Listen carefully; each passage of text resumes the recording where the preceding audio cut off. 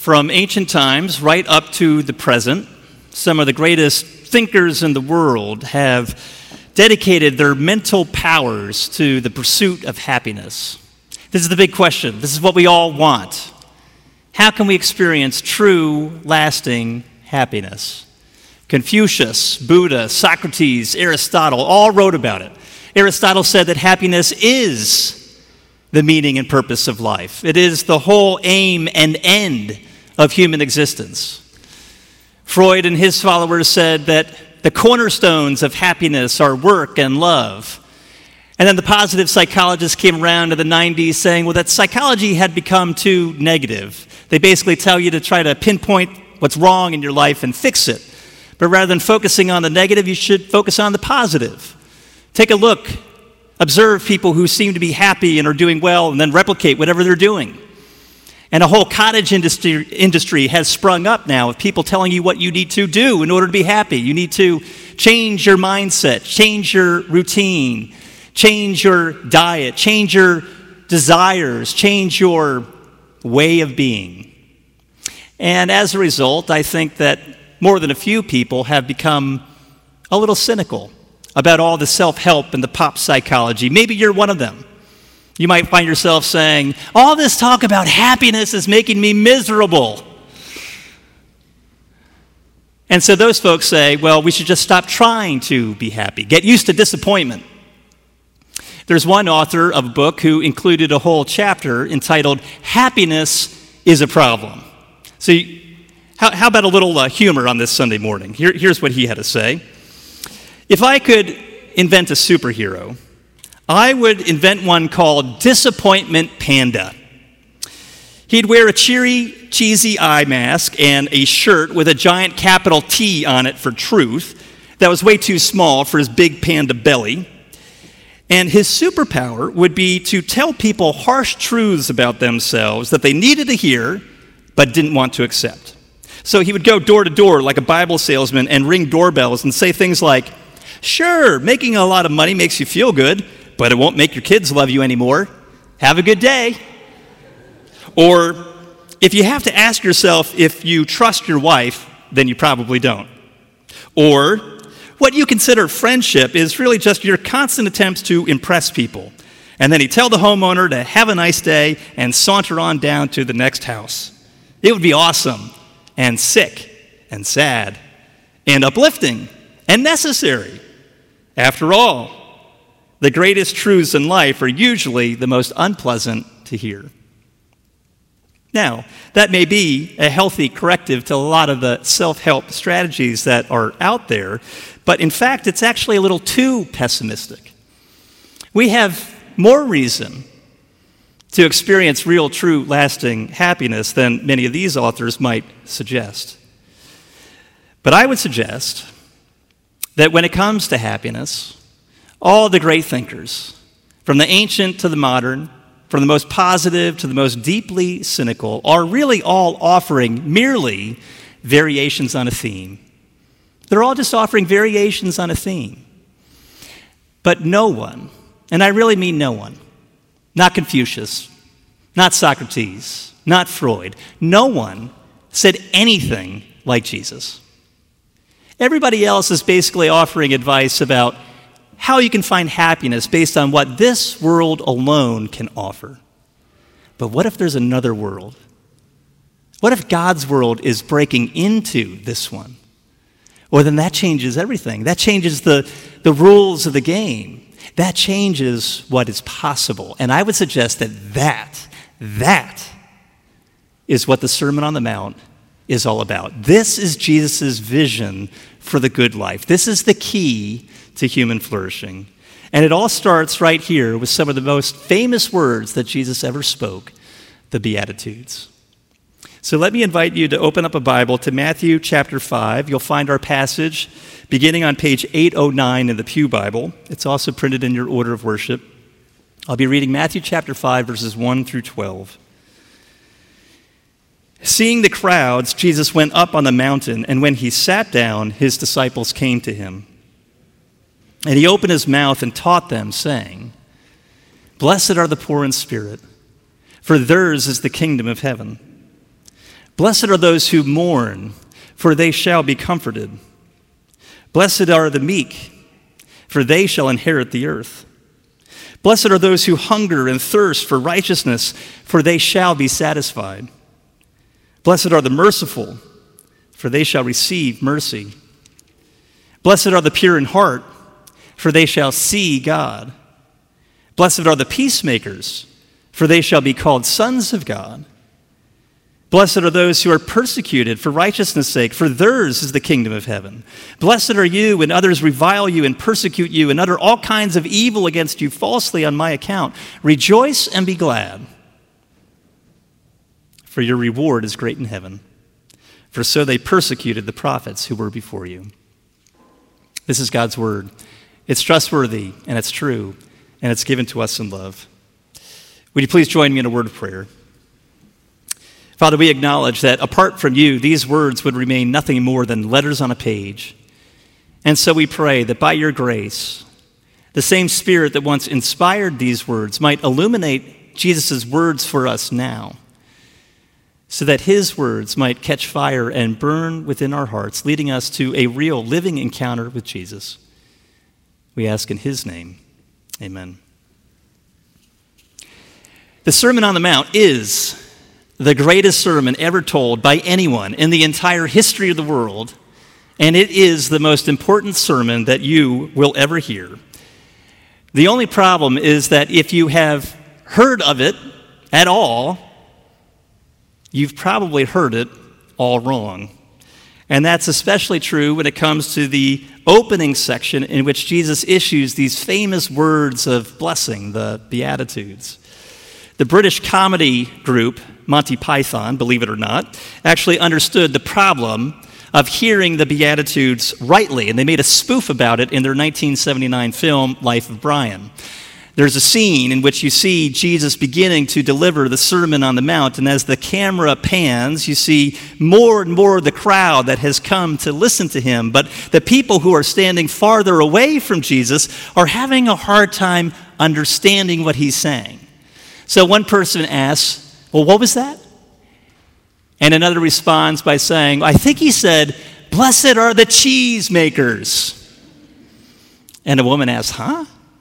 What's so special about the cheesemakers? And then the best part is her husband turns to her in this sort of pompous, arrogant sort of way and says, well, obviously, it isn't to be taken literally. He is referring to all manufacturers of dairy products. And Monty Python is right. The Beatitudes are not always obvious. Chances are we're going to hear them wrong. And why is that? Well, let me remind you of what I shared last week. When it comes to the Sermon on the Mount in general, and the Beatitudes in particular, we're very likely going to make one of two mistakes. The first mistake is to read the Sermon on the Mount in a rigid, moralistic way. And by that I mean that we assume that Jesus is listing a number of spiritual virtues in this opening section, which we're supposed to cultivate. So if you mourn enough, or if you are meek enough, or if you try really, really hard to be merciful or to make peace, well, then God will bless you. But that fundamentally misunderstands what Jesus is saying, and would transform this blessing into a spiritual attainment that we're supposed to achieve by our own efforts. But a lot of people make the opposite mistake. In overreaction to that rigid moralistic reading of the Beatitudes, they read it in a lax, permissive way. And they say that Jesus is not blessing the virtuous. No, he's blessing the victims. Those who have been beaten down and crushed by life are blessed simply because of what they have suffered in life, regardless of whether or not God ever enters into the picture at all. But that can't possibly be what Jesus is talking about. Jesus never says that there is something inherently good about poverty, or that there is something inherently good about mourning. I mean, just imagine if you turn to a woman who lost her husband because he died of an aneurysm or something, and you said, well, blessed are those who mourn. That would be cruel as well as trite.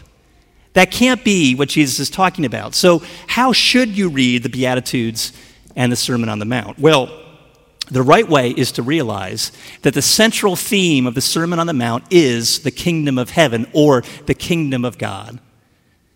That was Jesus' primary message. He came announcing that the loving, healing reign of God is here. It has not yet come in its full and final form, but it has arrived. The administration of God, the kingship of God is here, which means that the presence, the power of God are now accessible to us because they are present in the person of the King, and his name is Jesus. And so this is the most important point. If you don't remember anything else, remember this. When Jesus lays out the Beatitudes, when he utters these words of blessing, he is not telling you what you need to do in order to enter into the kingdom. Rather, he is telling you who you become when the presence and the power of God come into your life. And who do you become? You become different. When Jesus comes into your life, that changes everything. You become a whole new person because Jesus is introducing a whole new way of being human. And he sums it all up for us in this Sermon on the Mount. So the Beatitudes are not these prerequisite qualifications that you need to keep in order to enter the kingdom, but rather these are the defining characteristics of those who have already entered into it. It's not the prerequisite qualifications for entrance, but rather these are the defining characteristics of those who have already entered into God's kingdom. And so during our time together today, I'd like to just briefly show you three things. The paradox of the Beatitudes, the progression of the Beatitudes, and the power of the Beatitudes. So first, the paradox. Now, if you're looking for a good book that you could read about the Sermon on the Mount as we make our way through this sermon series over the next few months, there's no better book than Studies in the Sermon on the Mount by David Martin Lloyd-Jones. He was a pastor in London in the mid-20th century. This book is a spiritual classic. And towards the beginning of the book, he has a chapter that provides a little bit of an overview of the Beatitudes. And I'm going to sum up some of the main points that he makes there. So under the heading of the paradox of the Beatitudes, I'm going to share 5 subpoints for those of you who are keeping score at home. But I'm going to work through them rather quickly. So try to keep up with me. Jesus here is not speaking in generalities. He's not issuing these timeless truths that apply to everyone, regardless of who they are. He's talking about Christians. He's talking about those who have received the power and presence of God in and through the person of Jesus. So, number one, every Christian is meant to be like this. In other words, the Beatitudes are not reserved for the religious professionals like me. Jesus is not just describing the pastors, the priests, the missionaries, the people who work in full-time Christian ministry. He's also not just describing the super committed. Do you know who I mean by the super committed? Children's ministry volunteers, community group leaders, Sunday service team volunteers. No, he's not just talking about the religious professionals or the super committed. He's talking about everyone. Everyone who calls himself a Christian is meant to be like this. And look, there's nothing more damaging to the church. There's nothing more damaging to the church than when people call themselves Christians, but they say, well, these words, the Beatitudes, they don't apply to me. What is the most common complaint that people have about Christianity today? People say, I don't have a problem with Christ. I like Christ. I don't have a problem with Christ. I've got a problem with Christians. And my problem with Christians is that they are so unlike Christ. The most common complaint is hypocrisy. So the first thing we need to see is that every Christian is meant to be like this. But number two, every Christian is meant to exhibit every characteristic that Jesus describes. In other words, we can't just pick and choose our favorite ones. Do you know what I mean? You can't say, well, I'd love to be a peacemaker, but I don't really want to be pure in heart. Or I don't mind being merciful, but I sure don't want to be persecuted. Or we might say, well, look, I'm already mourning over the sorry state of my life, but don't you dare ask me to be meek. Oh, no, I'm going to fight for what's mine. But we can't do that. It doesn't work that way. See, all of us are meant to display all of these characteristics all the time. Now, let's be real. We obviously don't, but we're supposed to.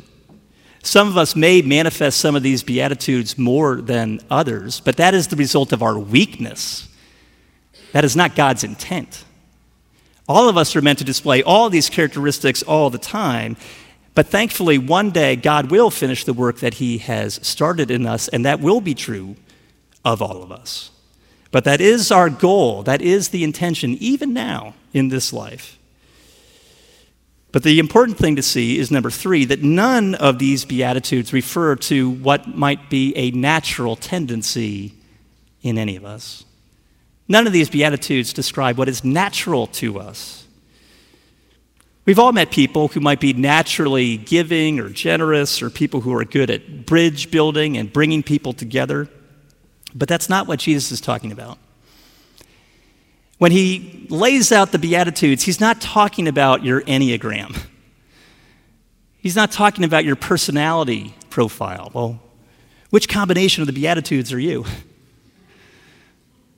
Because none of these refer to a natural tendency in any of us, and therefore we can't take credit for any of them. This is the kind of life that God produces in us by his grace. The Spirit of God comes into your life and enables you to be and to do what you would never be or able to do on your own. And that's the glory of the gospel, because the gospel can take the person who is most proud and make them poor in spirit. There's no limit to what God can do in and through any of us. And that is why, number 4, the Beatitudes illustrate the essential, utter difference between a person who is a Christian and a person who is not yet a Christian. Now, those are David Martin Lloyd-Jones's words. The Beatitudes reveal the essential, utter difference between the Christian and the person who is not yet a Christian. Now, you might say, now, hold on a second. That can't possibly be true. Because I know someone who doesn't claim to be a Christian. They don't read the Bible. They don't ever pray. They're not interested in church. They would never want to talk about any of these things, and yet they display these characteristics more than any Christian I know in my life. But remember, we're not talking about natural tendencies. We're not talking about what comes to us naturally. But if that is true, if a person who's not yet a Christian displays more generosity of spirit than a Christian, well, then that just illustrates the problem, does it not? Because as Christians, we're supposed to stand out from the world around us. We're supposed to be utterly different. And yet we're not. But Jesus is telling us not what we need to do in order to become a Christian, but rather he's trying to show us the new kind of life that is now possible if we are. A whole new world of possibility has opened up to us if the presence and power of God has come into our life from the outside. And that is the key to the blessed life. That is the essence of what it means to truly flourish as a human being. But that's why it's so strange, number 5, that the Beatitudes are so deeply paradoxical. The Beatitudes are deeply paradoxical, but that is the hidden secret to true, lasting happiness. What do I mean by that? The Beatitudes are paradoxical, but how? We all love little witty paradoxical phrases, don't we? The way up is down, or the way in is out. We love those witty little paradoxes, but when Jesus talks about the kingdom of God, he's not referring to some simple play on words, but rather what he's saying is that true human flourishing is found in the exact opposite place that we would expect. True human flourishing is found in the exact opposite place that we would expect, and that reveals a profound spiritual truth, which is this: the people who are just trying to be happy will never find it. If your goal is simply to try to be happy, you're never going to find it. Because true happiness is found in the exact opposite place that you might expect. Writing 500 years ago, the pastor and theologian John Calvin said that most people cling to the erroneous belief that the happy person is free from all annoyances, attains all of his or her wishes, and lives a joyful and easy life. Isn't that what we think? We think that's the way to the happy life. The happy person is the one who is free of all annoyances, who attains everything that they desire, and who lives a joyful and easy life.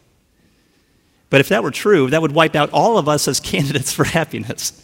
Because who of us says that we don't have to deal with annoyances in life?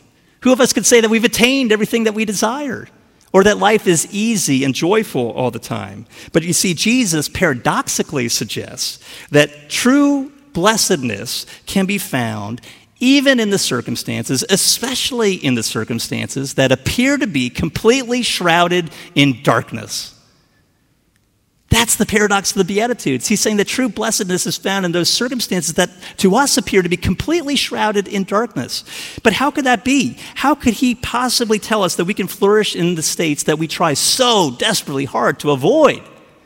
We try to avoid mourning. We try to avoid being in a position where we're hungry or we're thirsty, and we certainly don't want to suffer. And yet Jesus says that is where the true blessing is found. That's how we actually flourish. Well, how could that be? Well, here it is.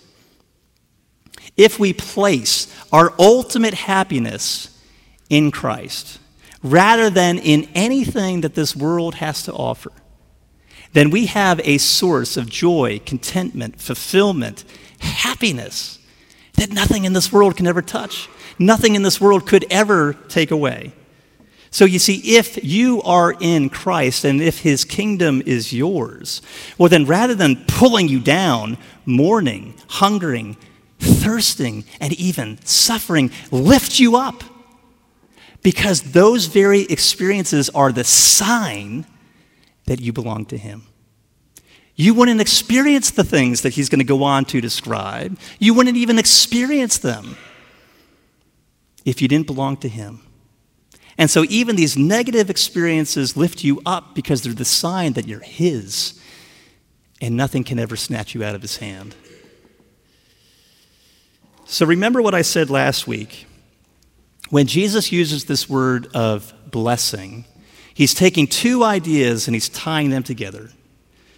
To be blessed means, number one, favor, and number two, flourishing. Favor means to be accepted, approved, welcomed into the heart of things. And that's what we long for. We want the favor of another. When you go in for that job interview, when you apply to a school, when you ask someone out on a date, or even more, if you ask someone to marry you, what do you want? You want favor, acceptance, approval. But the point is that to find favor with God leads to our ultimate flourishing in life. There is no true flourishing apart from God. If you're not right with God, nothing else in life is going to go right. But if you are right with him, well, then that's when true blessing begins to flow. But in order to show you why that's the case, I have to turn from the paradox of the Beatitudes to the progression. You see, there's a definite order and progression to the Beatitudes. Each one necessarily implies the other. Jesus is not issuing these statements of blessing in a random or haphazard way. No, each one builds on the other. And the first and the last reveal that central theme. The first Beatitude and the last both end with the same promise, for theirs is the kingdom of heaven, which shows us that this is what the Beatitudes are all about. They're providing us with a portrait of those who belong to the kingdom, a portrait of an authentic, real, true Christian. Now, if you wanted to get a handle on how to think of the Beatitudes as a whole, you could divide them in half and say that the first four show us who we are in relationship to God, and the second set of four show us how we're supposed to live our lives in response. And the first, of course, is the key to all the rest. Because there is no one in the kingdom of heaven who is not poor in spirit. The only way into the kingdom is to acknowledge your spiritual bankruptcy. You have to acknowledge that when it comes to God, you've got nothing in the bank. You've got no currency. You've got no leverage over God. You can never put God in your debt. God owes us nothing. You can never turn to God and say, I deserve better. We have nothing to stand on, nothing to offer, nothing to give. But you see, the moment that you acknowledge your spiritual poverty, the moment that you acknowledge that you are empty, that's when he can fill you. There's a great line from a hymn that says, all the fitness he requires is that you feel your need of him. And I love that. All you need is need. So the moment that you see your need, the kingdom of heaven is yours by sheer grace. And remember, grace is not merely unmerited favor. It's not just an undeserved gift, but rather his grace is demerited favor. You see who we are. Look at who we are. We've disqualified ourselves from his kingdom. But the love that he shows us is the exact opposite of what we deserve. And if that's true, then that means that the only thing that's standing in the way, the only thing that's standing between you and Jesus is your own pride. And that's why the only way into the kingdom is to acknowledge your spiritual poverty. But then secondly, the true Christian mourns. Now, usually when we read that word mourning, we think of someone lamenting the loss of a loved one. But in context, that's not what Jesus is talking about. He's not talking about mourning death or loss, but rather he's talking about mourning over your own personal sin and shortcomings, as well as the sorrowful state of our world, which is being ripped apart by societal evil and political injustice. But he says those who mourn will be comforted. Why? Because Jesus has promised one day he's going to usher in a new heavens and a new earth, and he will personally wipe away the tears from our eyes. Third, a true Christian is meek. Now, when we hear the word meek, we usually think weak. But meekness is not weakness. No, meekness requires strength. So you could think of meekness as humble strength. Now, I recommended this book by David Martin Lloyd-Jones. Let me show you why. Let me give you a little taste of what he has to say. His definition of meekness is unmatched. He writes, meekness is essentially a true view of oneself, expressing itself in attitude and conduct. So in attitude towards oneself and in conduct with respect to others. The meek person, likewise, does not demand anything for himself. He doesn't take all of his rights as claims. He doesn't make demands for his position, his privileges, his possessions, his status in life. But let me go further. The man who is meek is not even sensitive about himself. Now, I think we need to hear this as 21st century people. We're so sensitive. But the meek person is not even sensitive about himself. He's not always watching himself and his own interests. He's not always on the defensive. We all know about this, do we not? Is it not one of the greatest curses in life as a result of the fall? This sensitivity about self? We spend the whole of our lives watching ourselves. But when a man becomes meek, he has finished with all that. He no longer worries about himself and what other people say. So we're not on the defensive. All that is gone. The man who is truly meek never pities himself. He's never sorry for himself. He never talks to himself and says, "You're having a hard time. How unkind those people are not to understand you." He never thinks, "Well, how wonderful I really am. If only other people gave me a chance." Self-pity. What hours and years we waste in this. But the man who has become meek has finished with all that. To be meek, in other words, means that you have finished with yourself altogether. When a man truly sees himself, he knows nobody can say anything about him that is too bad. He already knows it. You need not worry about what men may say or do. You know you deserve it all and more. You're worse than they realize. Once again, therefore, I would define meekness like this. The man who is truly meek is the one who is amazed. Amazed that God and man can think of him as well as they do and treat him as well as they do. That, it seems to me, is its essential quality. That's pretty good, isn't it? You see, the meek refuse to insist on their own rights, to defend that they get what's theirs, or to let other people really have it, because they've learned to trust. They've learned to trust that God is always at work together for their good and his glory. And therefore, they don't have to worry.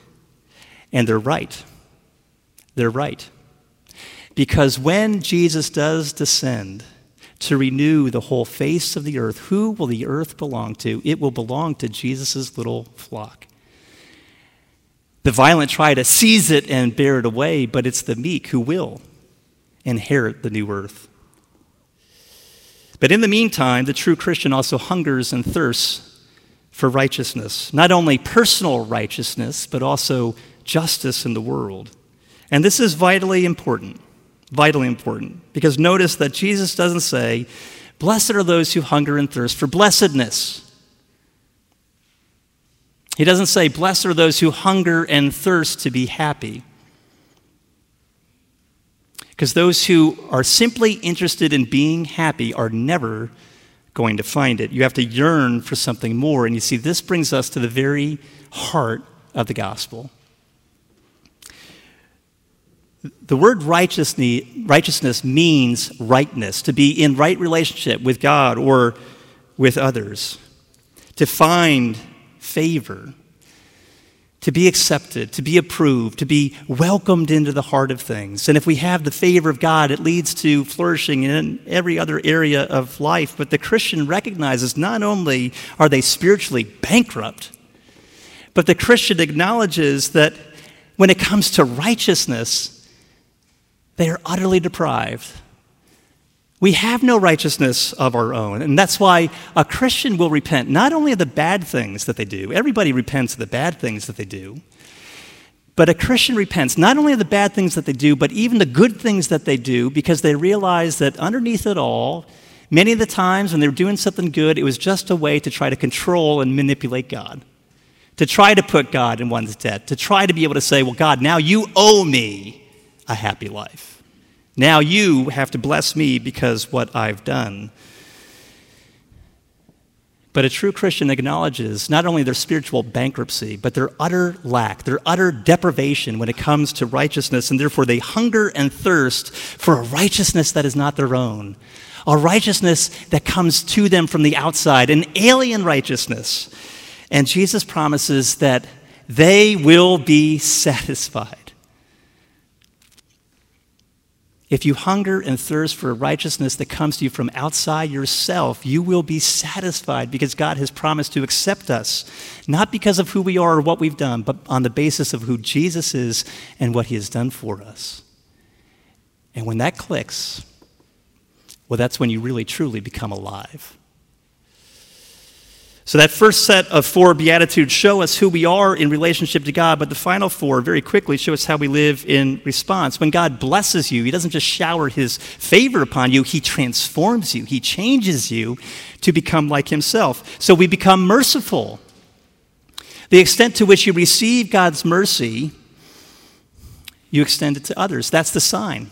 The more you receive it, the more you're willing to extend it freely to others. You become merciful. Secondly, you become pure in heart. But when Jesus talks about purity of heart, he's not talking about outward purity or even purity of our intentions. In the Psalms, you'll see that to be pure in heart means to be undivided in your allegiance. So the pure in heart is not a person who's obsessed with their own purity, but rather the pure in heart is someone who is single-minded in their devotion to God.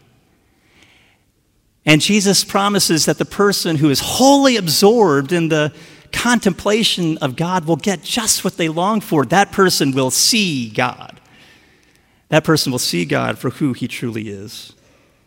And therefore, we also become peacemakers to the extent that you realize the extraordinary lengths that God has gone to reconcile you in relationship to himself. The more you also become a peacemaker, like father, like son. And then finally, there's a good chance that we will be counted among the persecuted. As for Jesus, so for us. As we extend the mercy, the peacemaking activity of God to others, some may not like the peace that we extend. They might resist that peace that we offer, and so we may very well be persecuted for the faith that we profess. But rather than cause for despair, Jesus says that this is reason for rejoicing, because it's the sign that you belong to him, and therefore the kingdom of heaven really is yours? Well, I don't know. Those are the Beatitudes. Take a look at that list. And tell me, does this list describe you? Does this list describe me? Honestly, let's be real. I don't know about you, but this is not me. And my guess is it's probably not you. But the question is, do you want it to be you? Do you want it to describe you?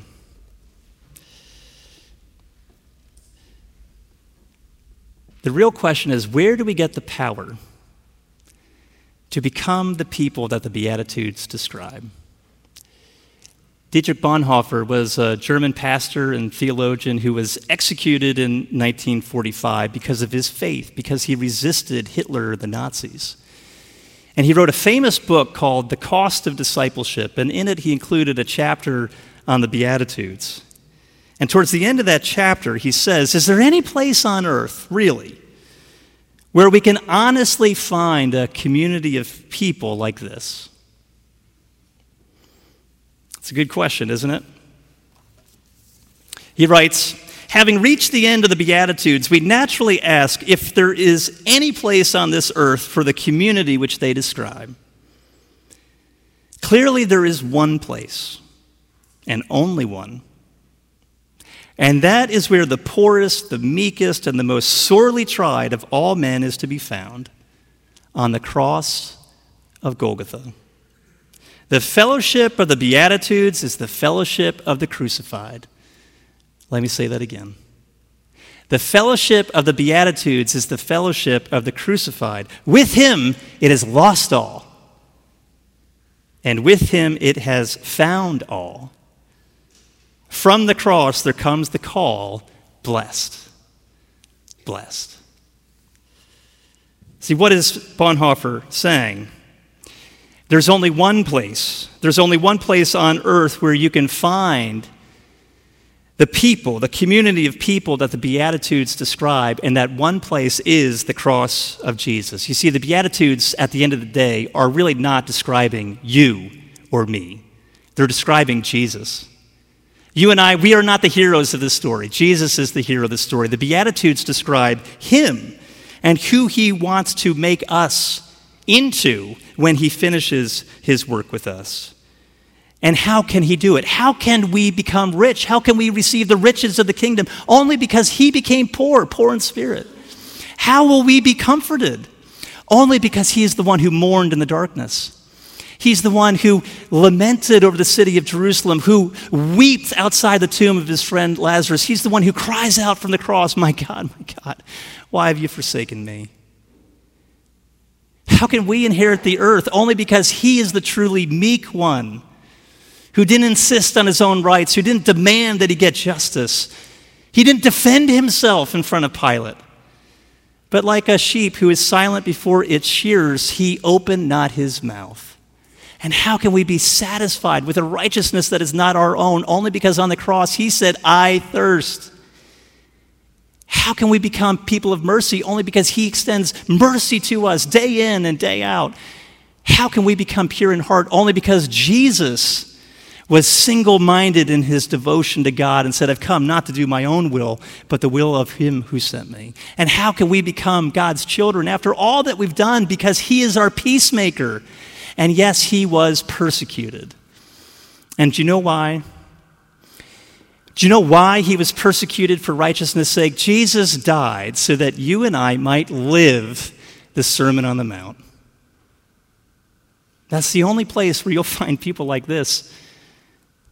It's at the cross of Jesus. And it's precisely as we try to live the Sermon on the Mount that we realize that we simply cannot do it without his enabling grace. And so as you make your way through life, as we make our way together through the Sermon on the Mount, it's always going to have to point us right back here to where we all started, at the Beatitudes. And with the very first one, acknowledging our spiritual poverty, because we've got nothing. We're spiritual zeros, but in him we have everything we need because he opens up for us a whole new life. A whole new life is now possible in and through him. So acknowledge your spiritual poverty, mourn over your sin and the brokenness of this world, meekly refuse to insist on getting what's yours, and hunger and thirst for a righteousness not your own, and he will give you the blessing that he won for you on his cross. And as you receive his mercy, you'll become merciful. You will become pure in heart. You will become a peacemaker. And yes, you might have to suffer a little bit for his sake, but rejoice, because it's the sign that you belong to him and the kingdom of God really is yours. And when all that comes true, when all of that strikes your heart, well, then you will truly begin to flourish. Because true, lasting happiness is found in the last place that we would expect. It is found in a place that is shrouded in darkness. The only way to truly be happy, the only way to truly flourish, is to be among those who stand under the shadow of the cross. Because the cross is a doorway to another world, God's world, which is already breaking in. So if you want to be happy, if you want to be fulfilled, if you want to flourish, it can only be found at the cross. Let me pray for us.